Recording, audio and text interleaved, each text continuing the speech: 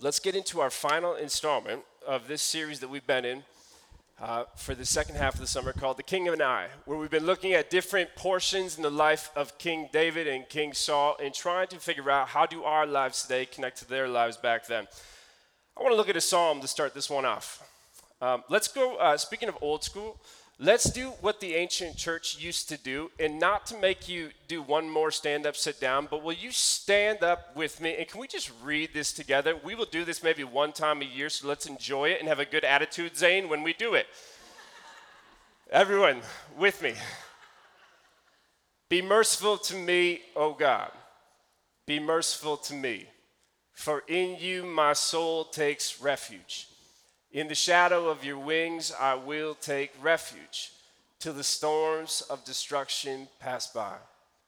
I cry out to God Most High, to God who fulfills his purpose for me. That last line, that's the thing that's really been getting me this week. So let's read that last part only one more time. I cry out to God Most High, to God who fulfills his purpose for me. You may have a seat. And as you're sitting down, just ask your neighbor, do you believe that that's true? I mean, really, pretend like we're not inside of a church right now and that you don't know what it says in the Psalms and all you have is what you've seen in your own story. Do you actually believe that when it comes to your purpose, God is the one who fulfills your purpose, or is it on you to produce it? Whose responsibility does that fall to? I struggle with this question, to be honest with you. I like to be active, less so not physically. Let me clarify. I realize you guys are looking at my body, going like, "Do you really, Matt?" I get it. But I like to create. I like to make. I like to think about things, do different things. I like to have my hands on and see what is possible. In fact, I would say to you, maybe this is hyperbole, but there's few things that I love more than a blank page. Like whether it's writing a song or writing a sermon, I just get really excited about looking at a blank page and then thinking about all the different things that could come from said blank page. And so I was really excited because I'm in the midst of a few projects right now. I was really excited to go into my therapist's office this past week and tell her how juiced I was about just this, what I love about me. You know what I'm saying? She wasn't as psyched as I was, to my shock. After my first opening half-hour rant on what I love, I just love creating, I love making. She said, I hear you. And being creative is good. Making things that can be healthy, that can be a beautiful way to go through your days. But sometimes, Matt, and I wrote this down, what she said, because I want to make sure I get her words right. Sometimes, Matt, I think that you like to enter into this space where anything can happen as a means of escaping the spaces where it feels like nothing is happening. And I said, show me your credentials. If you talk to my wife, what do you know? Sometimes, she said, when it feels like every day is a copy and paste of the day before, when it feels like you are very busy producing but very rarely making progress, when it feels like your days are defined only by waking up the kids in the morning and then feeding the kids at night. Sometimes, she told me, in spaces like this, you have a tendency to try to produce a purpose because you failed to see how purposeful the place is where you are right now. And then she said, well, that's all the time we have this week. And so I have to wait now 3 more days until she can untangle this emotional hot mess that I've become. But until she does, I have that last line. I cry out to God Most High, to God who fulfills his purpose for me. I like this psalm not just because of what it says, but because of where David was sitting when he said it.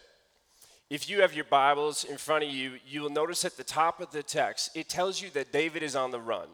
He is a refugee on the run when he makes this claim right here. That's where he's writing. And now that's quite the feat when you consider what it is that he is saying. Because it's one thing to sing, what's that Carrie Underwood song? Jesus, take the wheel. It's one thing to sing that when you are getting a promotion, but it's another thing entirely to sing it when you're losing your paycheck. David here is having the bottom fall out. Like he's not in a good space here. He has a bullseye on his back. He's on the run. Nothing is going his way. He is anointed, but he's on the run. And so we catch up to this moment where David writes this psalm about how not he, but God fulfills the purpose. It's interesting the story in which it comes out of. The story we're going to look at is in 1 Samuel 24. And it reads like this. After Saul, that's King Saul, returned from pursuing the Philistines, he was told, David is in the desert of En-Gedi. So Saul took 3,000 able young men from all of Israel, and they all went looking for David and his men near the crags of the wild goats. He came to the sheep pens along the way, and a cave was there, and Saul went in to relieve himself. When the Bible says relieve himself, it does mean relieve himself. That's what it means. Do you need me to clarify any further? Saul is going to the bathroom here. It's important here that you understand the scene. Saul is old. He is vulnerable, and he's going to the bathroom. He's relieving himself. I don't know why I felt like I needed to harp on that point. Like you really need to get that picture here. But this is where we are right now. Story goes on. Thank God. David and his men, while Saul was going to the bathroom, David and his men were far back in the cave. And the men, they all say, this is the day that the Lord has made. This is the day the Lord spoke of when he said to you, I will give your enemy into your hands for you to deal with as you wish. Do you guys remember when God said that to David? When David was out doing that one thing in that one place, and then God spoke up and said that I will give your enemy into your hands for you to do with as it never happened. So don't feel like you're an inadequate reader of Scripture. This is a falsehood right here. I can't find it anywhere. I should have brought my diploma to give me a little bit more credibility when it comes to what I'm about to say, but I have looked through all the 1 Samuel. I have read the commentaries, I've read the scholarly opinions, and as far as I can tell, though I have looked far and wide, there is not one spot where God looks at David and says, at some point soon, I will give the enemy into your hands for you to do with as you wish. He's not in there. I can't find it. It doesn't happen when David gets dragged in from the hills and anointed as the next king. God doesn't say anything there. Not when David rises up and takes down the giant. It doesn't happen there. Not even at the initial points when David is on the run like a refugee. God still is silent. It doesn't happen there. There is a reason why these boys are not citing their source, because there is no source to cite. God never said these words. It wasn't in the cards. And yet I understand why they are saying them here. I understand why they have been on the run, holding on to this promise of God that at some point soon, the crown of Saul's will sit on David's head and the kingdom will be established. And here comes an opportunity like no other. Can you still hold on to God's will, God's way, when an opportunity to move the dial presents itself? Can you still be patient with God's will when there's an opportunity to be productive in your own way? To do what you want, to take the story in your own direction. Opportunity exposes our priorities, does it not? Opportunity pulls the scales back and helps us see what our convictions are actually made of. I was with some guys from, this might be another one of those bathroom stories, like the one I had at Saul, not just in general. Forget it. So some guys a few weeks ago, though, and we were talking about marriage and dating and relationships in general, but we were starting to talk about all these old relationships, and one of the guys in the middle of the conversation climbed on top of his high horse and got real high and mighty and started saying how never in all of his days, be it in middle school, in high school, in college, has he ever cheated on anybody. Never done it. He's been faithful this entire time. And he just went on and on about how he's always been pure of heart and committed and faithful. When finally somebody spoke up and said, but did you have any other choice? I mean, I've seen the photos of the puka shell necklace and the bowl cut haircut, and so it's great and everything that nobody wanted to It's great that you didn't get with anybody, but did anybody ever want to get with you? And I said, I don't know, not that I recall. Like, I don't think anybody did, come to think of it. But it's easy to be faithful to God's will when you don't have the opportunity to do what you want. People talk a lot about overcoming obstacles. We're kind of in that kickoff season, new year, new you. You know what I'm saying? YOLO type stuff. Everything's a pep talk everywhere you go. A lot of talk about overcoming obstacles, but what about the task of overcoming opportunities? Staying faithful in the small things, even when the opportunities to make progress presents itself. It's just as hard, just as often. I mean, it's easy to say that you will, never take a job for money. It's a little bit different when there's a six-figure paycheck coming your way. It's easy to say and espouse ideas like, I'm a pacifist through and through. I would never even hurt a fly. Different when you run into somebody who's violent. It's easy to say a lot of different things. But what about when the opportunity comes? Will you still say the things you said before? Will you still stand on what you said? Obedience quickly becomes optional when there are opportunities that come close. And for David, his fidelity is being called into check because there's an opportunity here that's presenting him with a choice. Will I pursue God's will in God's way, or will I take the cheese even if it's in the trap? And this is where the story, I think gets good, because David does something strange. He takes into account what he's hearing the boys all saying as Saul is over in the corner doing what Saul is doing. And he recognizes that Saul is vulnerable. Saul's not going to have much of a response right now. Like, Saul is tied. This is an opportunity. This is a chance to strike. Maybe these guys are right when they say that this is the moment we've been waiting for. Yeah, I cannot cite the exact moment when God said those words, but it sure feels like that's where the story has been heading the whole time. Maybe I should do something. And then David does something. He gets up, he walks over to King Saul. But instead of killing the king and taking the crown, David ends up just cutting a piece of his clothes off. He takes the corner of Saul's robe off and he walks it back to the boys. What's strange about this is that it says, afterwards, David was conscience-stricken for taking out a corner of his robe. In the King James Version, it says that David's heart smote him. When's the last time you used smote in a sentence? David's heart smote him. That's the Hebrew word nachach. And it means slice, kill, destroy, inflict pain. David cut the clothes, but somehow along the way he ended up cutting himself. And if you think about it logically, which I think we ought to do, it doesn't really add up, because there are worse moves he could have made. Like, this doesn't seem like the most smotable of actions that he took.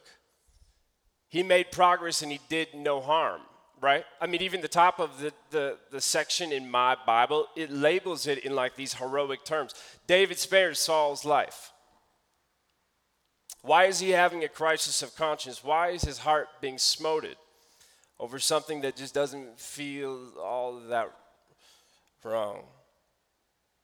In fact, if you think about it, I mean, if it plays out the way that David clearly is calculating that it will play out, this is going to push him closer. This is going to bring this whole story closer. All it takes is a snip and a snap of the corner of the robe, and he'll be closer into the reality of God's will for his life. What is the harm in doing something like that? What is the problem? A few years ago, we were in this place as a community where we had these meetings again and again. We were trying to discern who are we trying to be? Like, what is it that God has put on us that we are supposed to bring from within us? Like, what is the call on this community? What's our story? Where are we trying to go? And we said a lot of different things, right? I mean, we're kind of, throwing things at the wall and seeing what will stick. And One of the things that is obvious is that we decided that in a healthy and growing community, if the good news is actually equipping and empowering and edifying our community to be the people that we dream we all are trying to become, then this thing should be a vibrant and growing community. We should be growing. That should be a byproduct. Be it in depth or width, there should be growth that is present. In the midst of these conversations that are happening at church, I get this call from this guy. And he says to me, can we get lunch? Now, he had like 1 foot in the door, 1 foot out, in one eye that was like very suspicious about everything that we did. And so I went out and got lunch with him. And halfway through the meal, as we're talking, he's asking me about my dreams for the table, like what kind of community are we trying to become? He said, the reason I wanted to bring you out here is because I have something for you. And he slides across the table a check for $10,000. He says, this is for the table and for you guys to become all that you were born to be. My only condition attached is that if you take this check, you will really take on a new level of worship. I'm talking all Hillsong. I'm talking fog machines. I'm talking the whole light shebang, not just a couple of people singing, but let's fill the stage with a ton of energy and activity, and let's make it into something that is crazy. If you take this check, that's my only ask. It's not too big, it's definitely not small, but just that you would take this cash and invest it in something that dazzles. Now, to be clear, it's not like he was asking me to do anything terrible. He wasn't saying, go and destroy all the other churches so people have to come here. He wasn't saying, go out and hire a crowd. You know you can do that. You can buy your own buzz today. It's a side note, but you can actually do that. That's not what he was saying. Invest in the pomp. Could we, sacrifice a little bit of who we are to make that happen? I actually thought about it in some times because in reality, he wasn't asking me to kill the king. He was asking me just to take a clip off the corner, and maybe it would have pushed us closer towards God's will. The problem, however, is that it took me about 7 seconds to recognize that it wasn't God's way. That if there is anything about our community that I've believed to be one of our convictions is that we will not cut corners. We know who we are and we know what we believe, and we won't indulge other things to make progress along the way. And so we said no. Gently, I pushed that check back towards this man. And here's the thing about it that made that pushback so hard is because I know that had we said yes, and had we invested in all these things that the millennials love, his words, not mine, had we done that, it might have worked. I mean, doing it the wrong way can sometimes be the working way. I think that's why obedience can be so hard. Not because we have this human inclination to always do wrong, but because I think we have this inclination to do what works. Like, what is going to expedite the process? What is going to make us push this story further down the road? And there's a lot of different things that you can make work if you do it in the wrong way. You can control an entire environment by using your anger. You could shut down a whole conversation by having the loudest voice. You could climb the corporate ladder by cheating, by turning your back on different people. But what will you gain when you get to the top? What will you have sacrificed when you cut that corner? We put it on, we put it on our social media this past week that we are not going to be playing Bethel music anymore in this church. And the reason why is because every time we use a different song in our cycle here on our selections is that we give licensing fees. And when we found out that Bethel music is supporting, equipping, and empowering conversion therapy, a practice that has been proven to be ineffective in its aim and abusive in its tactics, we pulled out and we shut it down. We said we will not partake in that any longer, and we're standing by that. Some people would prefer that we didn't. And so what happened this past week is that when I got messages, be it on social media or in email inbox, there are some things that have been said that makes me want to say some things back. Do you know what I mean? Like, I got this thing in me where, like, I still at the ripe old age of 34 years old, when I get mad, I still will ball my fists and I just want to start swinging. I don't know why. I know it's dark. This is a safe space. We're family, right? Still, please? This is safe. But I get mad and I just want to start swinging back. And so I am balling my fists and I am writing some emails back with a balled fist. But then I take a breather and instead of clicking send, I had to click delete. I ended up writing a response, but it wasn't like it first was. It wasn't going to be like that because we don't cut corners. There's no point in responding to critics with hate. It does nothing to alleviate the hate within them. That's not how we do things. That's not what we're trying to be about. We're better than that. We're going to rise above that every time. We don't cut corners. And so I ended up, after getting these different emails, I put away my sword because we can't cut off Melchizedek's ear and expect the kingdom's going to come forth. You remember Jesus at the end of his story. You remember Jesus' own posse as they are following him and it's getting down to the wire and he is looking like he is going to be fed to the lions, and you hear Peter, James, all, they're saying, not like this. This isn't how your story is supposed to go. We're supposed to grow some pipes and overthrow the kingdom, take back what should be ours, and then set things right. And Jesus says, yeah, we will do that. We will go, we will pursue shalom and the flourishing of all people, but not like that. We're not going to cut corners to get what we want. We're going to be people of convictions. We're going to go down the narrow road, even if the wide road might get us there sooner. If you read David's story, you get this sense that he understands that no matter what predicament he's in, he gets that where we are called to is more important than where we came from. That's a core thing that he holds in his head. That's why, for example, that the windshield is much bigger than the rearview mirror, because where we are going is much bigger than, much more important than where we are coming from. David understands this, but when he cuts the corner of the king's robe, he learns something new. When he got smoted, he picked up a new lesson. As important as it is to know where you are going, as much as it outweighs where you are going as opposed to where you are coming from, what's more important still is how you will get there, who you will become along the way. In the kingdom of God, the ends never justify the means. The means always matter. How you make money means more than the money that you make.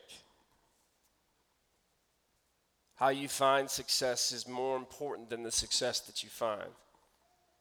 If you miss your kids growing up so that you can be a winner at your job, did you win? David turns to his men and he says, "The Lord forbid that I should do such a thing to my master, the Lord's anointed, or lay my hands on him, for he is the anointed of the Lord, and I don't cut corners. That's not who I am. That's not how I'll do this.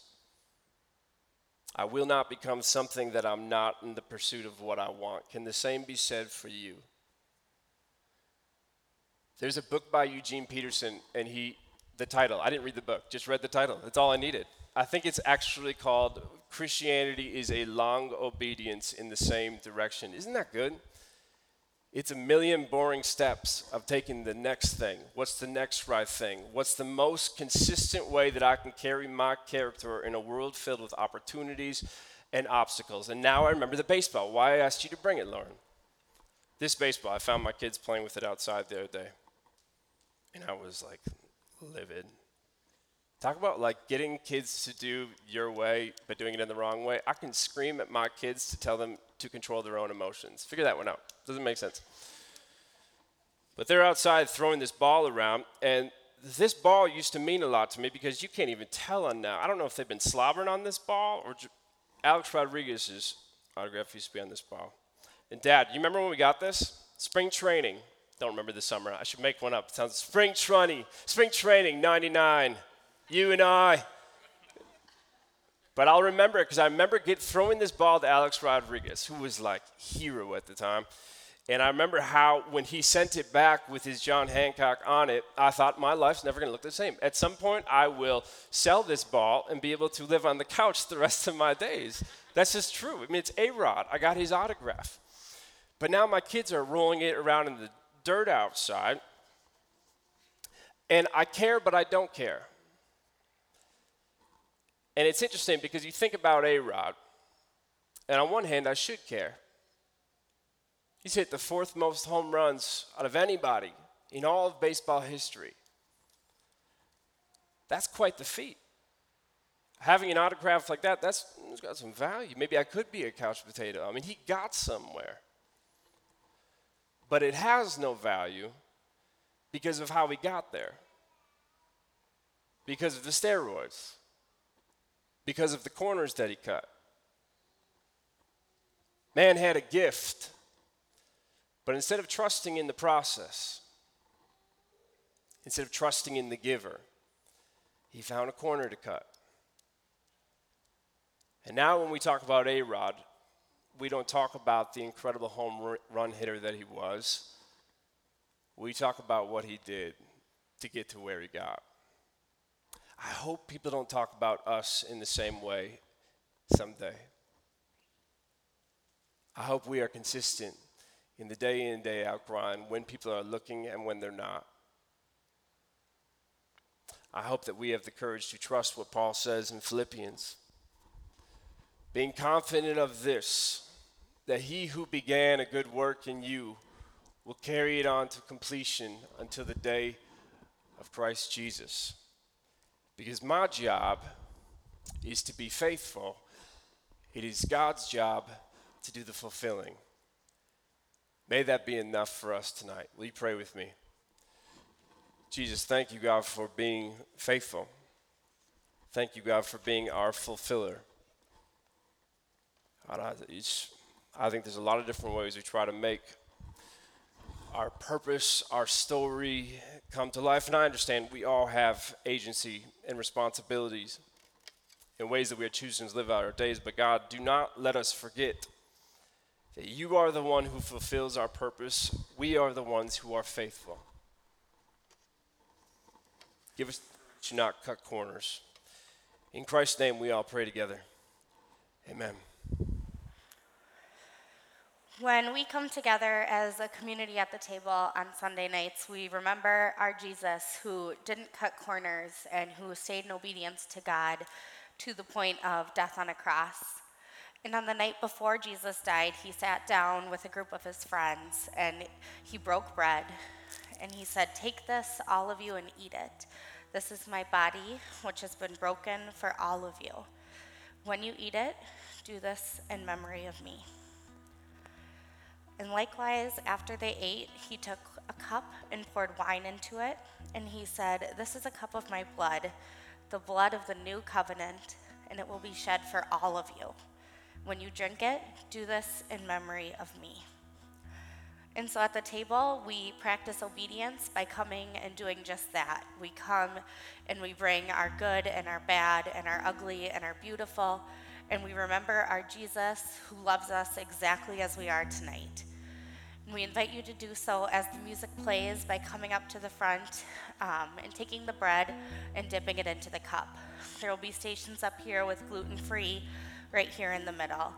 And I hope that you can come join us in this holy practice and just remember how loved you are exactly as you are by our sweet Jesus. Will you pray with me the prayer that Jesus taught us? Our Father, who art in heaven, hallowed be thy name. Thy kingdom come, thy will be done on earth as it is in heaven. Give us this day our daily bread, and forgive us our debts as we forgive our debtors. And lead us not into temptation, but deliver us from evil. For thine is the kingdom, and the power, and the glory forever. Amen.